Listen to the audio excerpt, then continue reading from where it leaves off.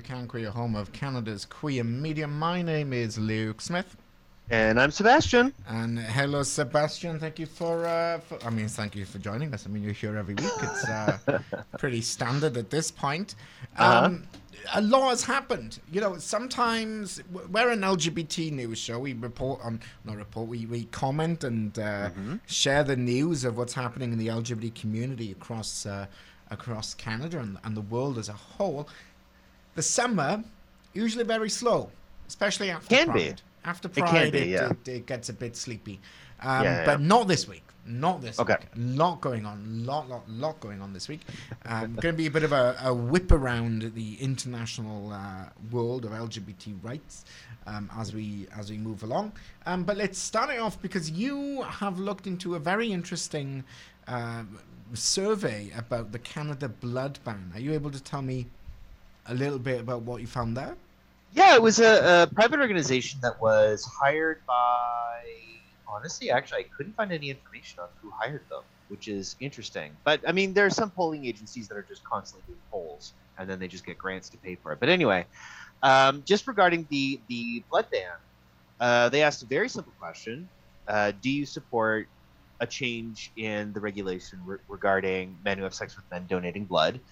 And the broad results are 39% completely in support, 10% mostly in support, and 20%. No, wait, the other way around. Sorry, 20% mostly in support, which adds up to 59%.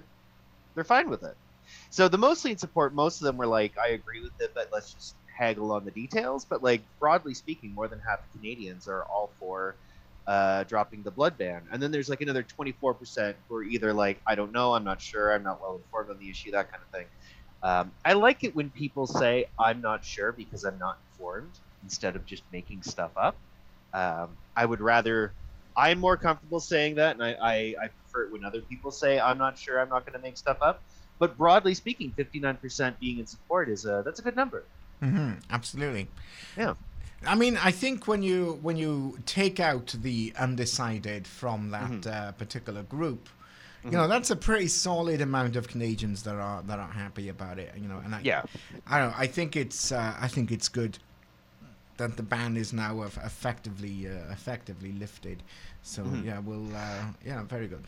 There is 17% against it though, and that works around to be about 1 in 6, which is not ideal. Some of that could just be an issue of maybe they're not sure about the details of it, or maybe we just need to be more clear about what the policies are. Like these are people who need convincing, not guilting, convincing. No, I agree with you. You know, let's be honest here. The supply of blood to, you know, not only just the most vulnerable Canadians. You know, we're talking about Canadians that are literally bleeding out. The ones that are in need of blood. And of course, some of our listeners may recall the tainted blood scandal from a little while ago. Oh yeah. And you know, I can see where there's some trepidation. It's just, the science has caught up a little bit since the 80s. You know what I mean? It's, we've actually had some medical development since the 80s. Mostly in terms of how accurate our blood testing is and how sensitive it is, that we can detect HIV viruses in even very small amounts in very large batches of blood. So the testing technology is the real change. And if you're talking about the blood supply, that's really what matters the most, is how good is their testing technology. And it's come a long way, baby. Yeah, I think we also need to be aware of, I mean, I think anyone who has HIV should not be out there donating. But like, let's be honest here, if you have HIV and you're on the medication is so effective now that, you know, it's got to the point that, you know, undetectable is untransmittable, because the testing is so effective that they're able to find the tiniest amount of HIV in your system. I mean, I think it's the reason why they can't say definitively this will not, cause a transmission. It's a bit like when you see those hand sanitizers. You know, it removes over 99.9% of Yeah. germs, and you're like, well, isn't over 99.9% of germs 100% of germs? But they can't say 100% of germs because there could be the millionth of a percent that stays. And I think that's much the same for testing now for HIV, where it is so precise that it is reasonably undetectable, and the odds of transmission is so infinitesimally small. It's only a statistic at that point, and not really something to be too worried about. Not suggesting that folks who have HIV should be donating blood, but rather commenting on the efficiency of the testing and how good it is now in terms of what it was before. Even if you are, I believe there are uses for it. Like, I think there's a way of getting plasma that is free of everything other than the liquid itself. And I seem to recall you can extract clotting agents from blood, and you'll just get the proteins that are the clotting agents. Like, I think there are still uses, but just, like as you say, just to be safe, I think they're kind of saying no for now. But I don't know. It's interesting. I would like to see. Actually, that is something we haven't spoken to an expert on in long enough, that the technology may have changed about secondary uses for blood. Even if we can't use the blood, are there other things we can do with it? Yeah. Probably, Well, we'll look into that. Now, I know that a lot of the gay community is now currently concerned about monkeypox. Now, let's be upfront and clear straight away that anyone who comes into most particularly skin-to-skin contact with someone who has monkeypox can be susceptible to monkeypox. Regardless of your sexual orientation, doesn't matter. Monkeypox isn't like, oh, you're straight, never mind, not you. If you go around touching monkeypox, you're probably gonna get monkeypox. That's just how it is. And our regular listeners may recall that I mentioned that in the gay community during Pride, there is an awful lot of touching each other that happens. And some of that touching, if somebody has monkeypox, could lead to a spread of monkeypox. Now, you saw some interesting statistics out of the UK vis-a-vis monkeypox. Yes. So the UK now has 1,735 confirmed cases as of time of recording. They surveyed everyone who was willing to respond, and they got 572 responses. And for a survey, that's actually not too bad. And something that really jumped out was actually the event that they can trace back when they probably got the infection from. The number one thing was festival. Now, it's festival with asterisks beside it, because that means a whole lot of things. Especially in the UK, there's a lot of outdoor music festivals in the UK. I mean, we have them here too, but it's a different beast in Europe. 40% got infected at a festival, 12% at a bar, 9% at a nightclub. The only ones here that actually list as being sexual in nature was 4% at a private sex party. You can interpret that as you wish. And then sex on premises venues. That would be something like a bathhouse, about 17%. But then of the people who responded, about 96% were gay. That's or gay or bisexual, I should say. So the numbers are pretty high for that case. But when you look at the fact that 40% got it at a festival of some kind, a concert, an outdoor festival, some kind of public venue, possibly even Pride, these numbers don't really include that, those details. A lot of it is just like, you could just be wearing a sleeveless tank top standing next to somebody wearing a sleeveless tank top, just crushed in there. Yeah. I mean, it's worth noting that it forms mostly, I think, on the back of the hands and the genitals. So, high-fiving, handshaking, all of these things could be...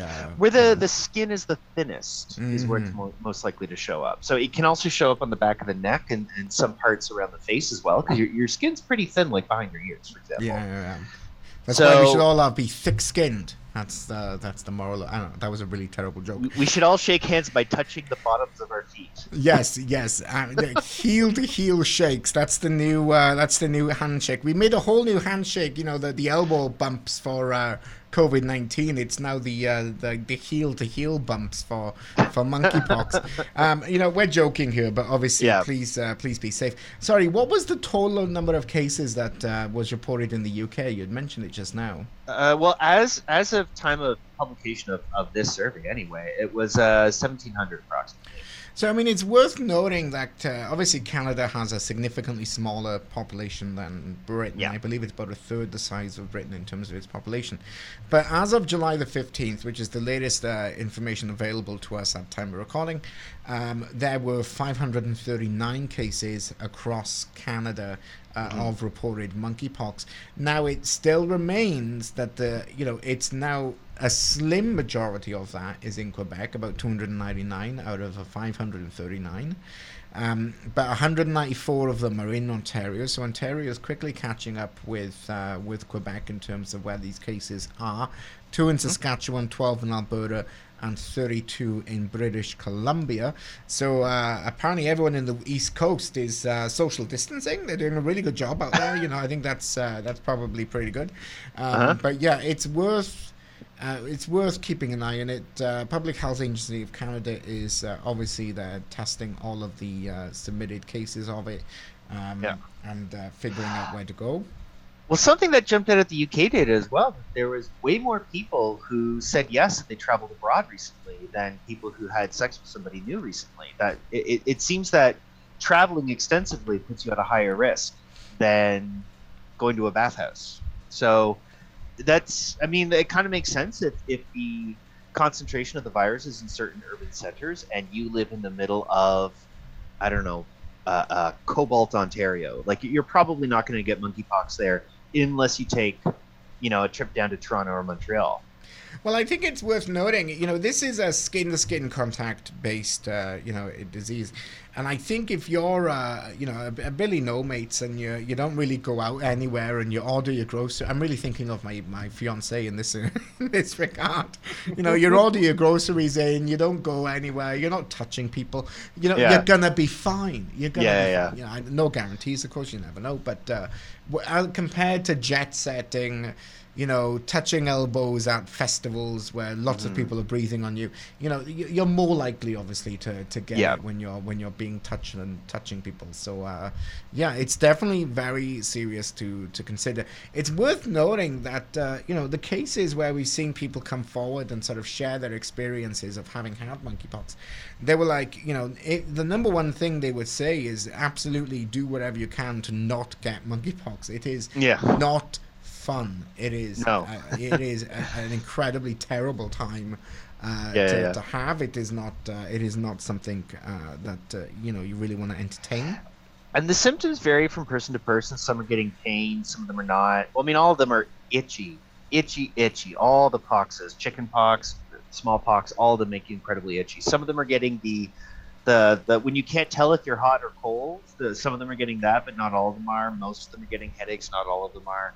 But none of them are saying, "Oh, I got lucky and I'm not suffering too badly." Like, it's not great. And it's not even one of those novelty symptoms, like losing a taste buds during COVID. I really, I was looking forward to eating onions and not onions, like just terrible, like chugging hot sauce and things like that. Because you have no just taste having buds. Healthy unsweetened oatmeal for breakfast every day. Exactly, because you won't be able to taste it. All great taste anyways. Yeah. Exactly, but no, that that didn't happen to me, so I wasn't able to take advantage of a silver lining there. But no novelty symptoms. It's definitely not fun, so please be careful. It is worth noting, I actually saw a targeted Facebook ad from Ottawa Public Health recently, sort of encouraging me as a presumably as somebody that goes to festivals with air quotes to go and get the monkeypox vaccine. So if you are particularly if you're in Quebec, Ontario and BC, I think contact your local health authority, find out if they are providing monkeypox vaccines. I think they're trying to target some of the more vulnerable to catching it for populations first, but they're certainly opening them up the criteria to be able to get the vaccine. It depends on where you are. Please check out your local health provider for details. Honestly, it's one of those things that if you think you're going to be going around touching people at festivals, and I should correct that, if you're going around going to be sort of elbow to elbow, skin contact to skin contact at festivals, please don't go around touching people at festivals. That's not appropriate. Not without their consent. Not without their consent. Yeah. But if you're going to be doing that, better safe than sorry. And Yeah. if you think you'll be, skin to skin in other ways, obviously, better safe than sorry. Contact your local health authority and see where we go from there.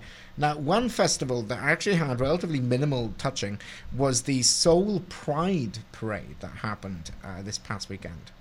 Seoul, like Seoul? Yes. In Korea? Yes. Okay. The South Korean capital of Seoul. Okay. Seoul. How do you pronounce it? Well, I think it's Seur in South Korean? Well, but folks, yeah, it's got a know bunch what of I'm vowels. referring to. Yeah. Yeah, it has vowels we don't have in English, so Seoul is fine. Yeah. So they had, for the first time in 3 years, they had the Pride Parade taking place in person with a very, very heavy police presence. There was about 13,000 people gathered for this Pride Festival. Very heavy police presence because of counter-protesters and very, very conservative Christian groups were protesting against the Pride Parade in the area around it. It's sort of been, the rhetoric has been ramped up in Seoul by the mayor, Oh Si-hun, who in the past has commented about making it more difficult for the Pride event to take place, especially banning them potentially from the City Hall Plaza if they, and I quote, exhibit indecent materials or overexpose their bodies. I can assure you of this, there was no overexposing of bodies this year because it absolutely bucketed down with rain. Like it was torrential. All the photos of the festival, just blobs of water on the camera. It's not exactly. But they did something which I thought was really interesting. Because of the hostility from some of the radical folks in South Korea against the Pride Parade and so on, the organizers require that the media reporting on it take photos from the furthest distance possible. And if they're taking photos of people's faces, that they have permission for every one of the faces that they photograph. Oh. So it's really designed to protect the privacy of those who are attending because of the backlash and the hostility to LGBT rights. Which is why a lot of the photography, the photojournalism from the parade that you can see is pictures of the police line, and the American ambassador was heavily photographed because the American ambassador was one of the speakers, but of course quite happy to have his photo taken as a politician. Some things never change. But yeah, I thought that was really interesting, and I thought you would find that particularly interesting. It actually vaguely reminds me of when friend of the show Maurice was telling us about the first Pride to happen in Jamaica, that it had a masquerade theme, and everybody showed up wearing masks. Partly because he said, it was just a fun party because it's a masquerade party. But he said we weren't sure. They had spoken with the local police, and the local police force was generally pretty supportive, but there were locals who did not want to see it happen. So everybody wearing masks was integrated into the festival as being part of Pride, which on the one hand, it does sound unfortunate that they were kind of forced into that, but then the way Maurice told it, and it's the way Maurice tells most stories, it sounded like a fun party.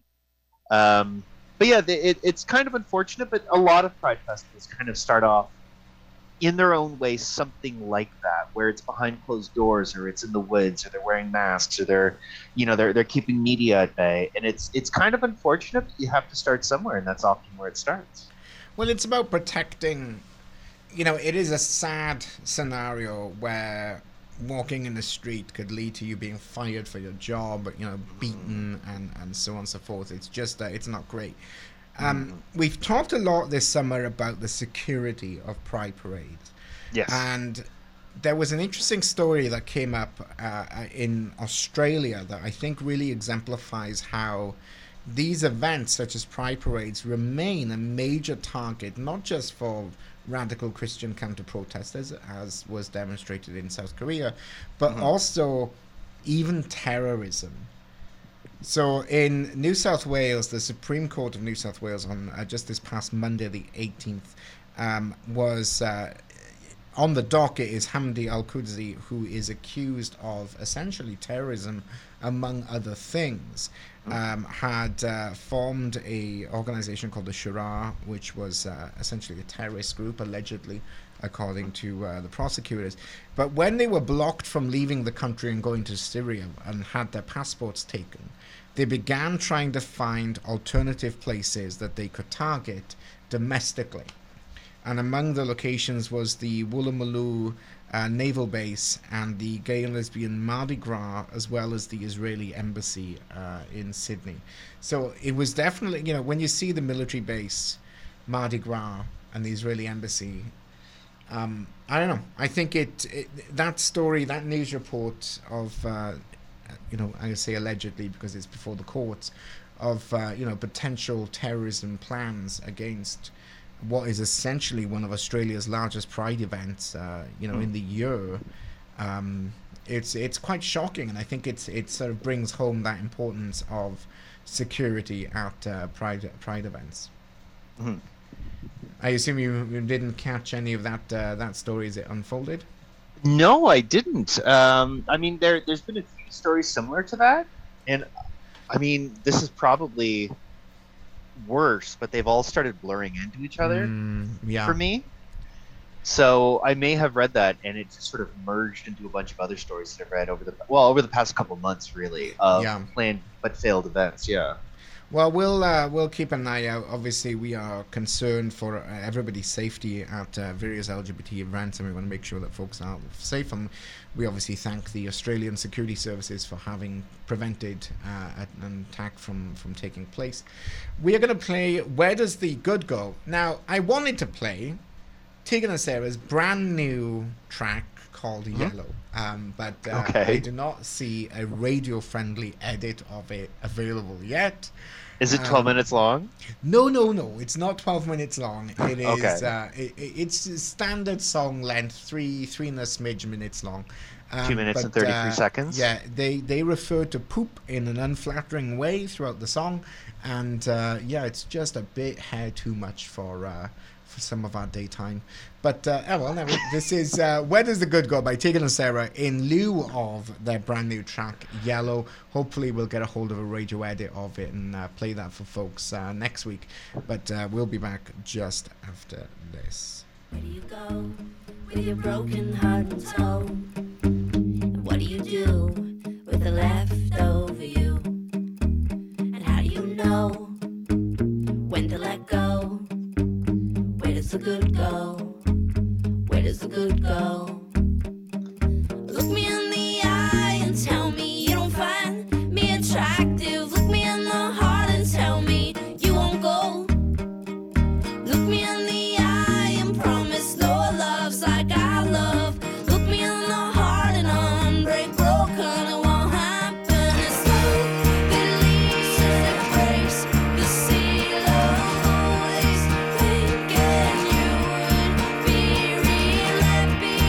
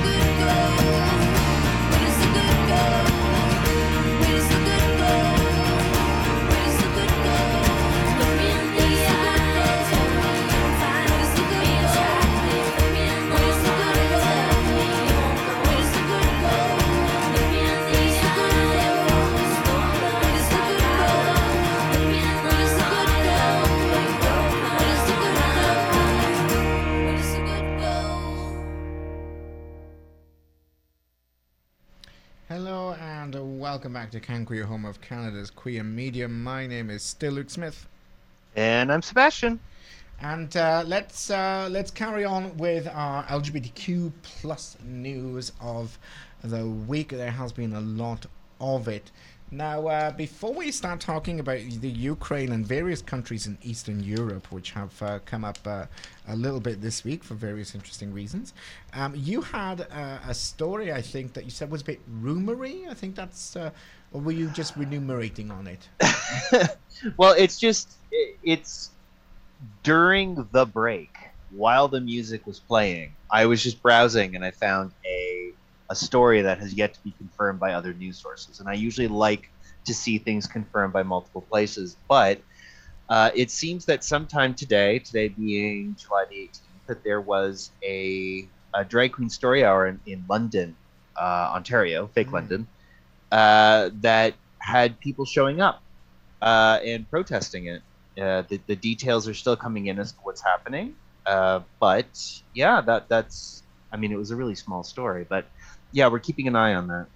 Well, I think it's worth noting the context here. You know, in the GTA, sort of the Halton sort of area, and I think even Mississauga, sort of the southern Ontario areas, they all kind of bandied together, the libraries there, and said, look, this is entertaining for children. The books are vetted, the queens are vetted. You know what I mean? It's modern day Canada. You can't go within 50 feet of a child without a criminal record check. You know what I mean? It's they were like, yeah, there is a lot of people in our community that find drag queen story times entertaining. It opens up.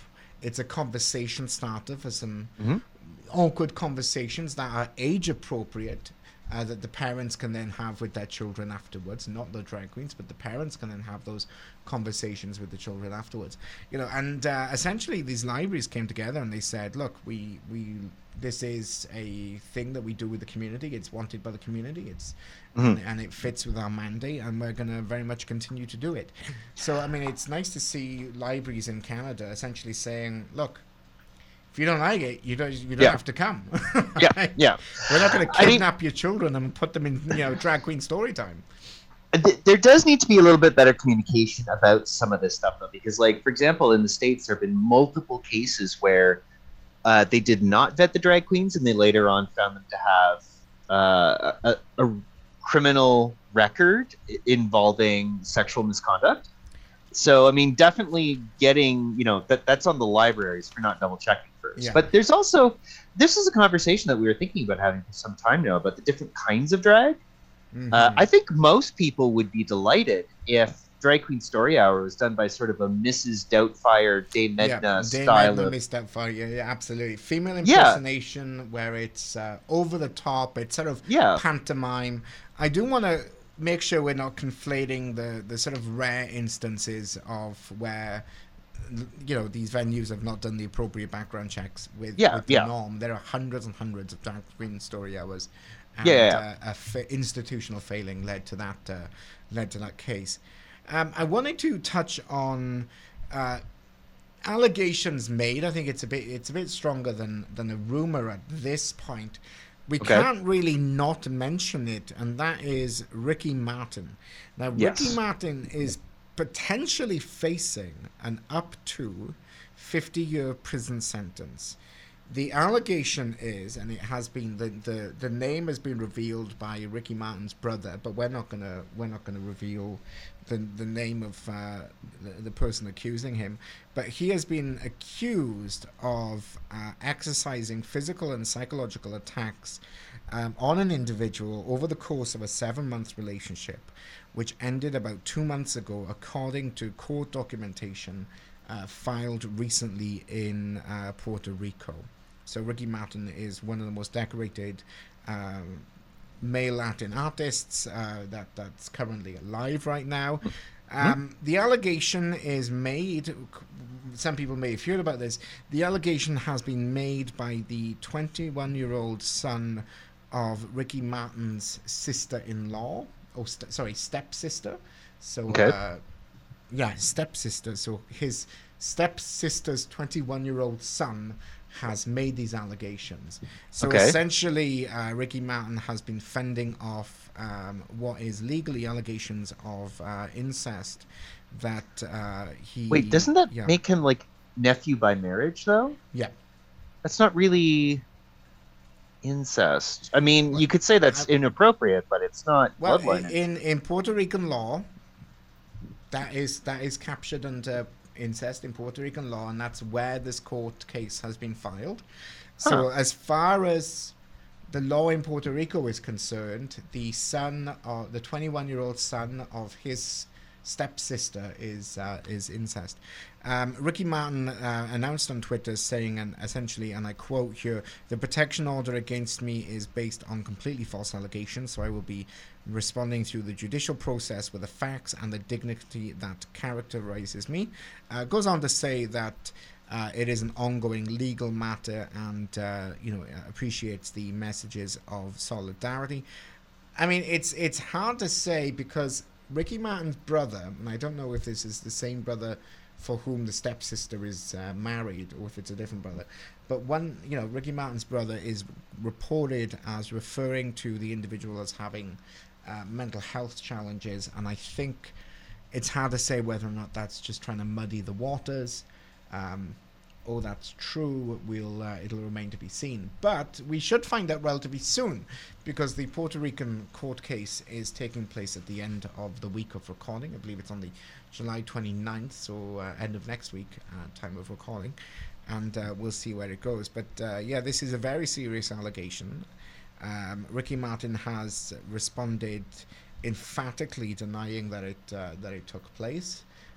But the court documentation seems to lay out, that the allegation obviously is that it did take place, and that there was physical and psychological abuse during the 7-month alleged relationship that took place. So we'll keep an eye on it. Ricky Martin is one of the largest, one of the most famous openly gay men in the world. I think when he came out, and I believe he has a son and is married, I think, if I remember correctly.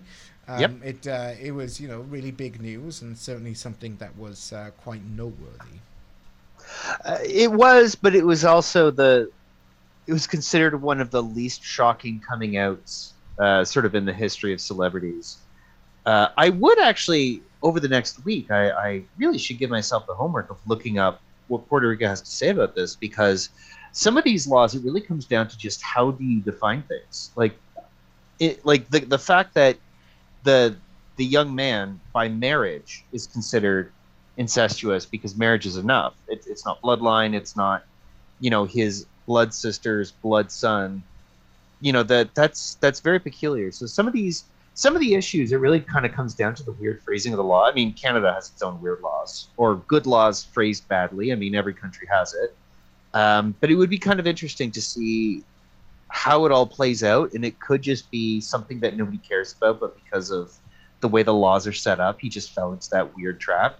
I don't know. Yeah, I think the incest bit is what's catching the headlines, and I'm not going to dive into a debate as to what is and is not incest. I think in Canada we have our own clearly defined definitions of what that is, and if folks in Puerto Rico have their own definition that applies to them, then that is the life on their island. But what is concerning to me is, we've been obviously following, oh my gosh, what's his name? Kevin Spacey? Kevin Spacey, there we go. Yeah. He recently pled not guilty, by the way, to 4 allegations of assault in London. He'd flown over to Britain a couple of weeks ago, and recently he pled not guilty in that ongoing case against him. I think it's important that we hold powerful LGBT folks accountable, as we should hold all powerful people accountable, regardless of their sexual orientation. And it is the allegation of physical and psychological abuse made against Ricky Martin that particularly concerns me. And I think as consumers of Living La Vida Loca, we should keep an eye on how that unfolds. One of the things that kind of has sparked a bit of a debate is the Reddit has updated its anti-hate speech policy, and essentially the slur groomer has now been added to their anti-hate speech policy. Now, you're probably thinking, how is like brushing a dog now a hate speech? It just doesn't make any sense. I'm obviously joking here, referring to pet groomers, but no, it's in certain circles the insinuation that gay people are grooming children for nefarious purposes. It's sort of a modern iteration of that long-standing stereotype, and factually incorrect stereotype, that gay men are pedophiles. It holds no water, it holds no muster, and the modern iteration of it that we're seeing in certain circles is to accuse people, usually to shut down an argument or belittle somebody, to refer to them as groomers, because it is a serious allegation. It's a very serious allegation.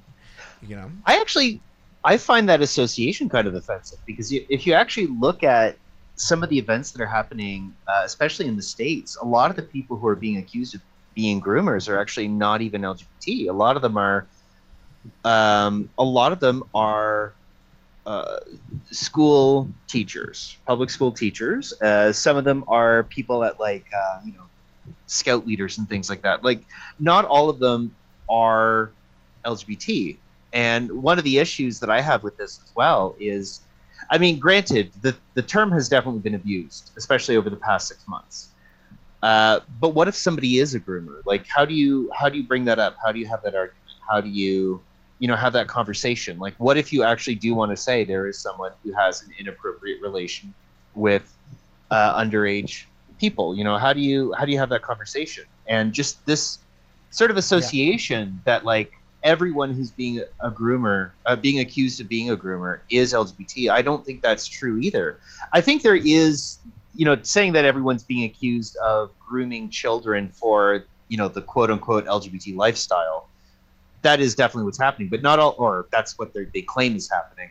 But not everyone being accused of that is actually LGBT. So, I mean, I think there's like 100 things happening at the same time.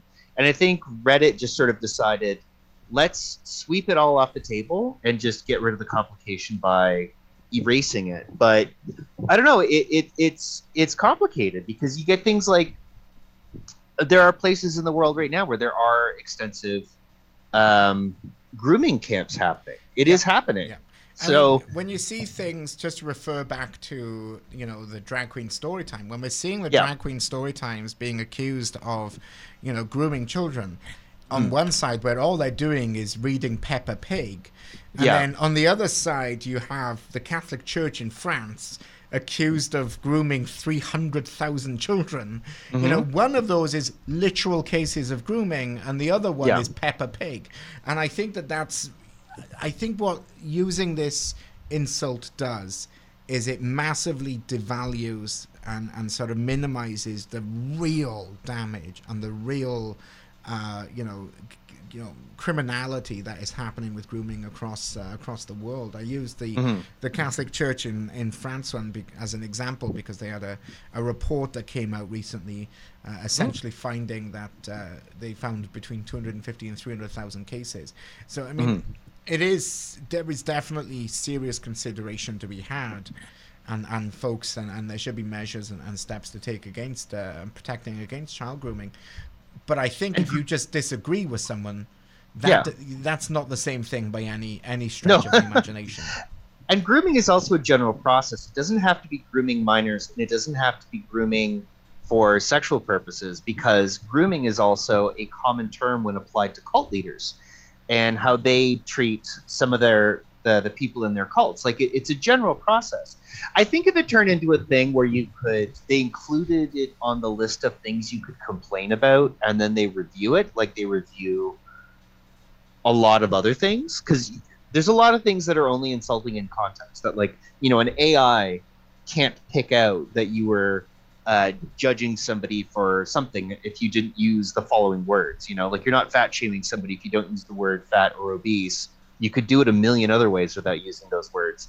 and you really just need to get human eyes on the situation. I think if they put it into that category, that would make sense. But last time I saw this, they actually were looking at just setting up a filter that just said, like, any time the word groomer is used, it sets up a flag.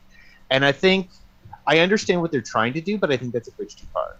Just because there are actual problems in the world, like the cult leader thing, for example, being a real thing. And there are still cults out there where people are taking advantage of local communities and people who are vulnerable. So I think it is a conversation that needs to be had, and I don't know how I feel about having an automatic filter set up. I think that's heavy-handed. Well, I think there needs to be more done. So GLAAD, which is I think it's the Gay and Lesbians Against Defamation League. I don't know if there's a league at the end, but essentially it's a American-based organization which works to protect representations of LGBT folks. And essentially, one of the things that they noted in the recent report that they released is that a lot of social media platforms are sort of ineffective at protecting LGBT folks.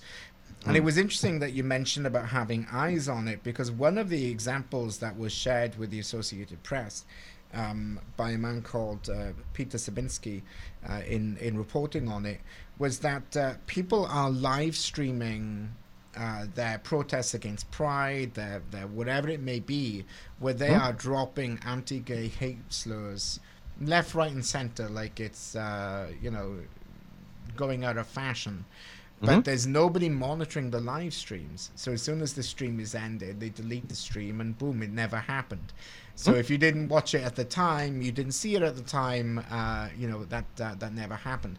But in Canada, if you stood on the corner and were yelling homophobic slurs, that is inappropriate, and I believe it's also illegal. I just can't remember the exact law that would be, but it's certainly not appropriate. And I think what the argument is that there is more that can be done for protecting LGBT folks in social media spaces.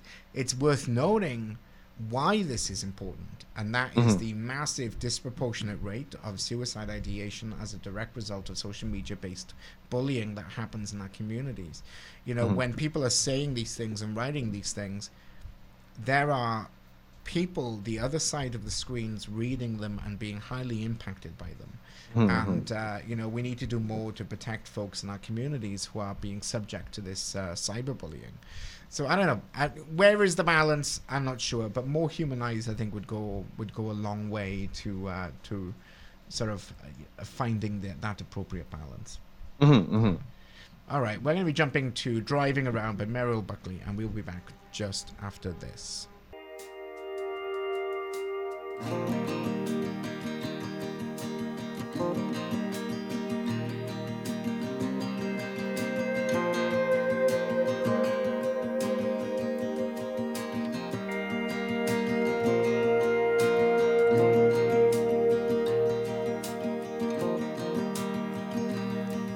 In the town where I was born, right across from that old church, used to keep my eye on Mary while she'd shine behind the birds. Now the moon is in that window and the glow has hit you right, like a cigarette crushed in my pocket, waiting for a chance to light. 'Cause when the lights come on and the sun goes down, I'm gonna lay you down the backseat of whatever I'm driving around.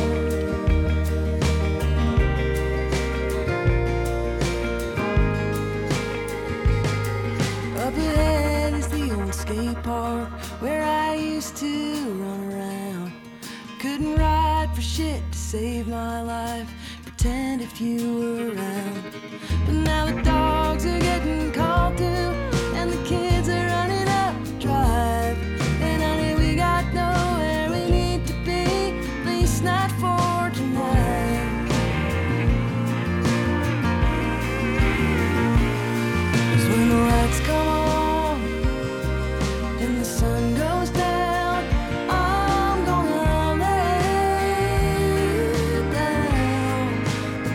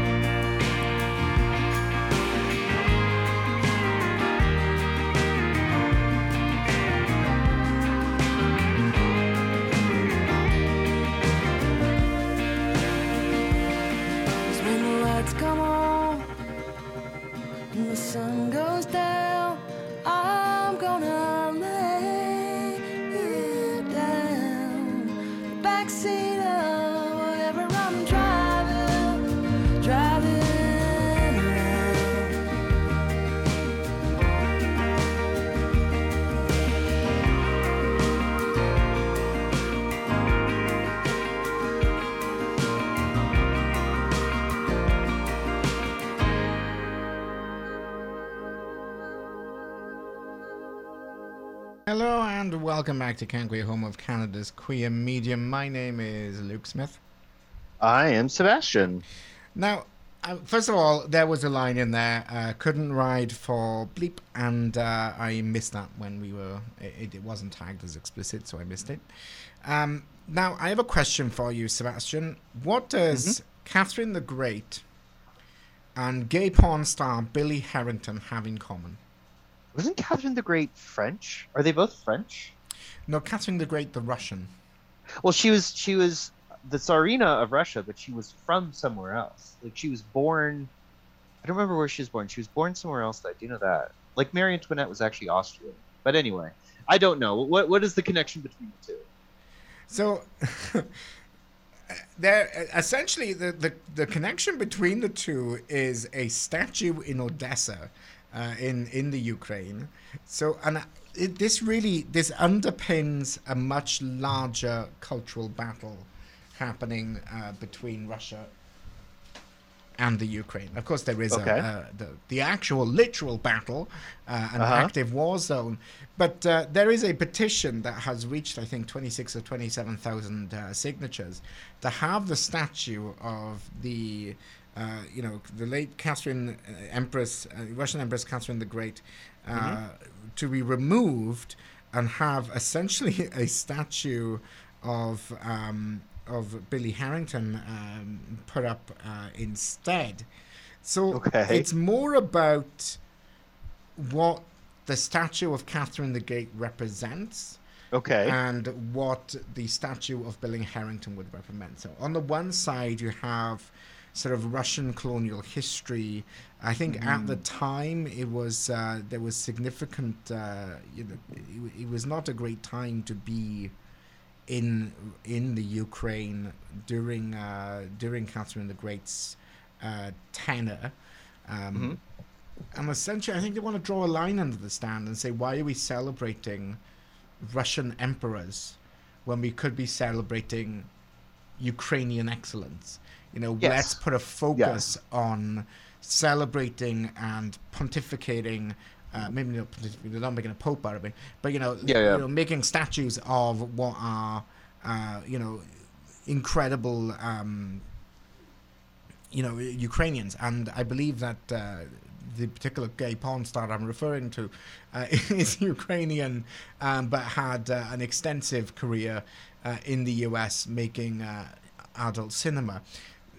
I don't know who this is. Yeah, you're Googling it now. Safe search off, I think, for this one. That's all right. Yeah. I mean, it's radio, so even if it's off, so I mean, yeah. Yeah, but I think really, I mean, it's sort of tongue in cheek. They've picked somebody that is a bit of a gay icon in those who are fans of gentleman cinema, but really, it is that juxtaposition of where Ukrainian social values are and where they're going versus Russian social values are and where they are going.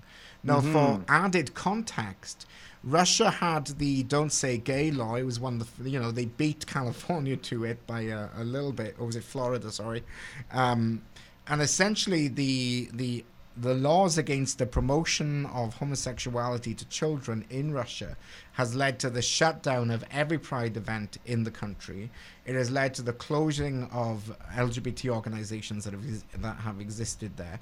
People have fled the country as a direct result of this law. And essentially, you cannot identify publicly as gay. It's if you've seen or heard representations in television, media, books, all of it has been quashed in Russia. There is now a push within Russia to extend the legislation to ban the promotion of homosexuality to adults. So not only is it no longer just a fig leaf of, perish the thought, think of the children. It is now anyone. Nobody can even think of discussing homosexuality in Russia if this new law came into place in a public space. Yes. So, on one hand, you've got Russia massively cracking down on it. And on the other hand, Zelensky is considering a second petition, which has had about 28,000 signatures, to legalize gay marriage in the Ukraine. Yes. And the reason why that one is a particular note is because one of the rights in gay marriage in marriage in the Ukraine is the ability to claim the bodies of those who have passed fighting in the war against the Russians. And the argument is that many incredibly brave young men who have been fighting the Russian invasion and have lost their lives, who have long-standing relationships, who have loved ones who would otherwise be married if it was legal, their bodies are being left in the morgue and unclaimed because they do not have the legal right to do so, whereas other men in heterosexual relationships are able to do that. So it is certainly something that's on Zelensky's agenda right now. I think he is currently dealing with some bigger fish in the frying pan. But yeah, I just thought, the Catherine the Great versus this gay porn star really is, a metaphor for this sort of pro-LGBT or LGBT equality that Ukraine is exploring versus this, silence and oppression that Russia is sort of expanding on right now. There is like this weird analog of retreating powers from history. Like you could say, some of the conflict between Tibet, Taiwan, Hong Kong, and China is China saying, well, you're all Chinese, and the other former Chinese nations are saying, no, we're not. We can share in a former Chinese identity, but we're different now. Same thing with a lot of Eastern Europe. They're sort of celebrating a common Slavic shared culture while also saying, although we share the fact that we are Slavic, we are Moldovan now. We are Polish now. We are something different now. You can say the same thing that Ireland went through these growing pains with Britain, especially in the 80s and 90s, but obviously the troubles are way more complicated than that. But it does seem to be something that just sort of happens over history. Same thing, Sweden used to be a major colonial power, and Norway, Denmark, and Finland had to fight to get their own identities. So some of this is just the growing pains of a retreating empire, which doesn't mean that it's fine. It just means that it's part of a larger pattern. We've seen this before. We see how it plays out. Like in the end, Ukraine will win. Just if history does repeat itself, Well, I am tapping on wood here because I think it is, as Western nations, as Canada, we've been very strong allies to the Ukraine. When we look at that juxtaposition of going to jail for saying that you are homosexual versus, not. It's worth, it's interesting you mentioned the former Eastern, the former Soviet bloc, because Slovenia, the top courts in Slovenia essentially have said that the government there has 6 months to legalize same-sex marriage and adoption rights. So there is definitely a lively debate in Eastern Europe. Hungary's no-say gay law has been taken to the European Court of Justice the European Court of Human Rights by the EU. The EU executive taken Hungary to court over it, and they've also issued rather stern warnings to Romania, who have been toying with the same idea as well. But we will keep an eye on all those stories. Yeah. But we've run out of time. About a month ago, Poland basically said, like the Polish government said, if you want to be homophobic, do that on your own time. We're not making any laws about it, which is progress. It's not ideal, but it's still progress. It's better than, inculcating homophobia into the legal system. Absolutely. Well, we're playing out with Charlie Wolf's Child of the Government, the stripped-down version. The non-stripped-down version is truly incredible. This is an absolutely fantastic track. I have been Luke Smith. And I've been Sebastian, and thank you for listening. Father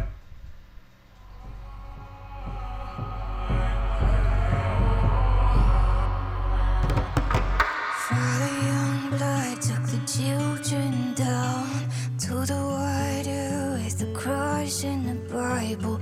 They were taught to pray, but they left their hands apart. Grandma was young when the baby came, and she was locked up in a white room raining. Now until the key where they made her sign her name.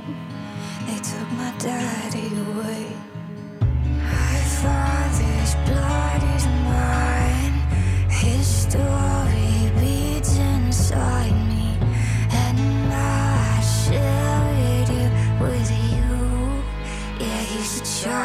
of the government.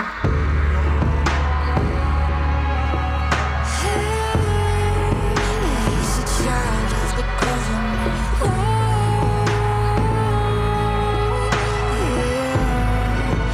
He's a child of the government.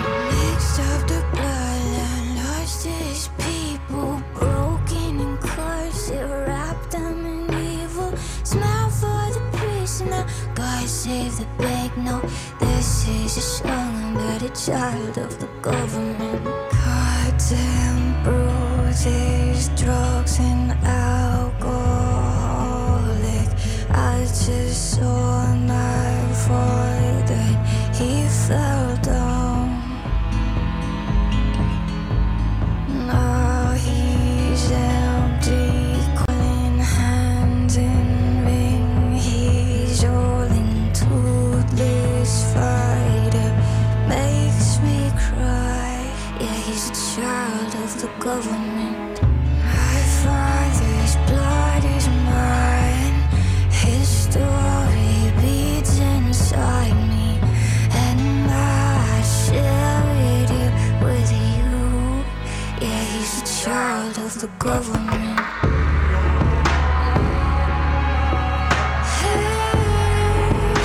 He's a child of the government.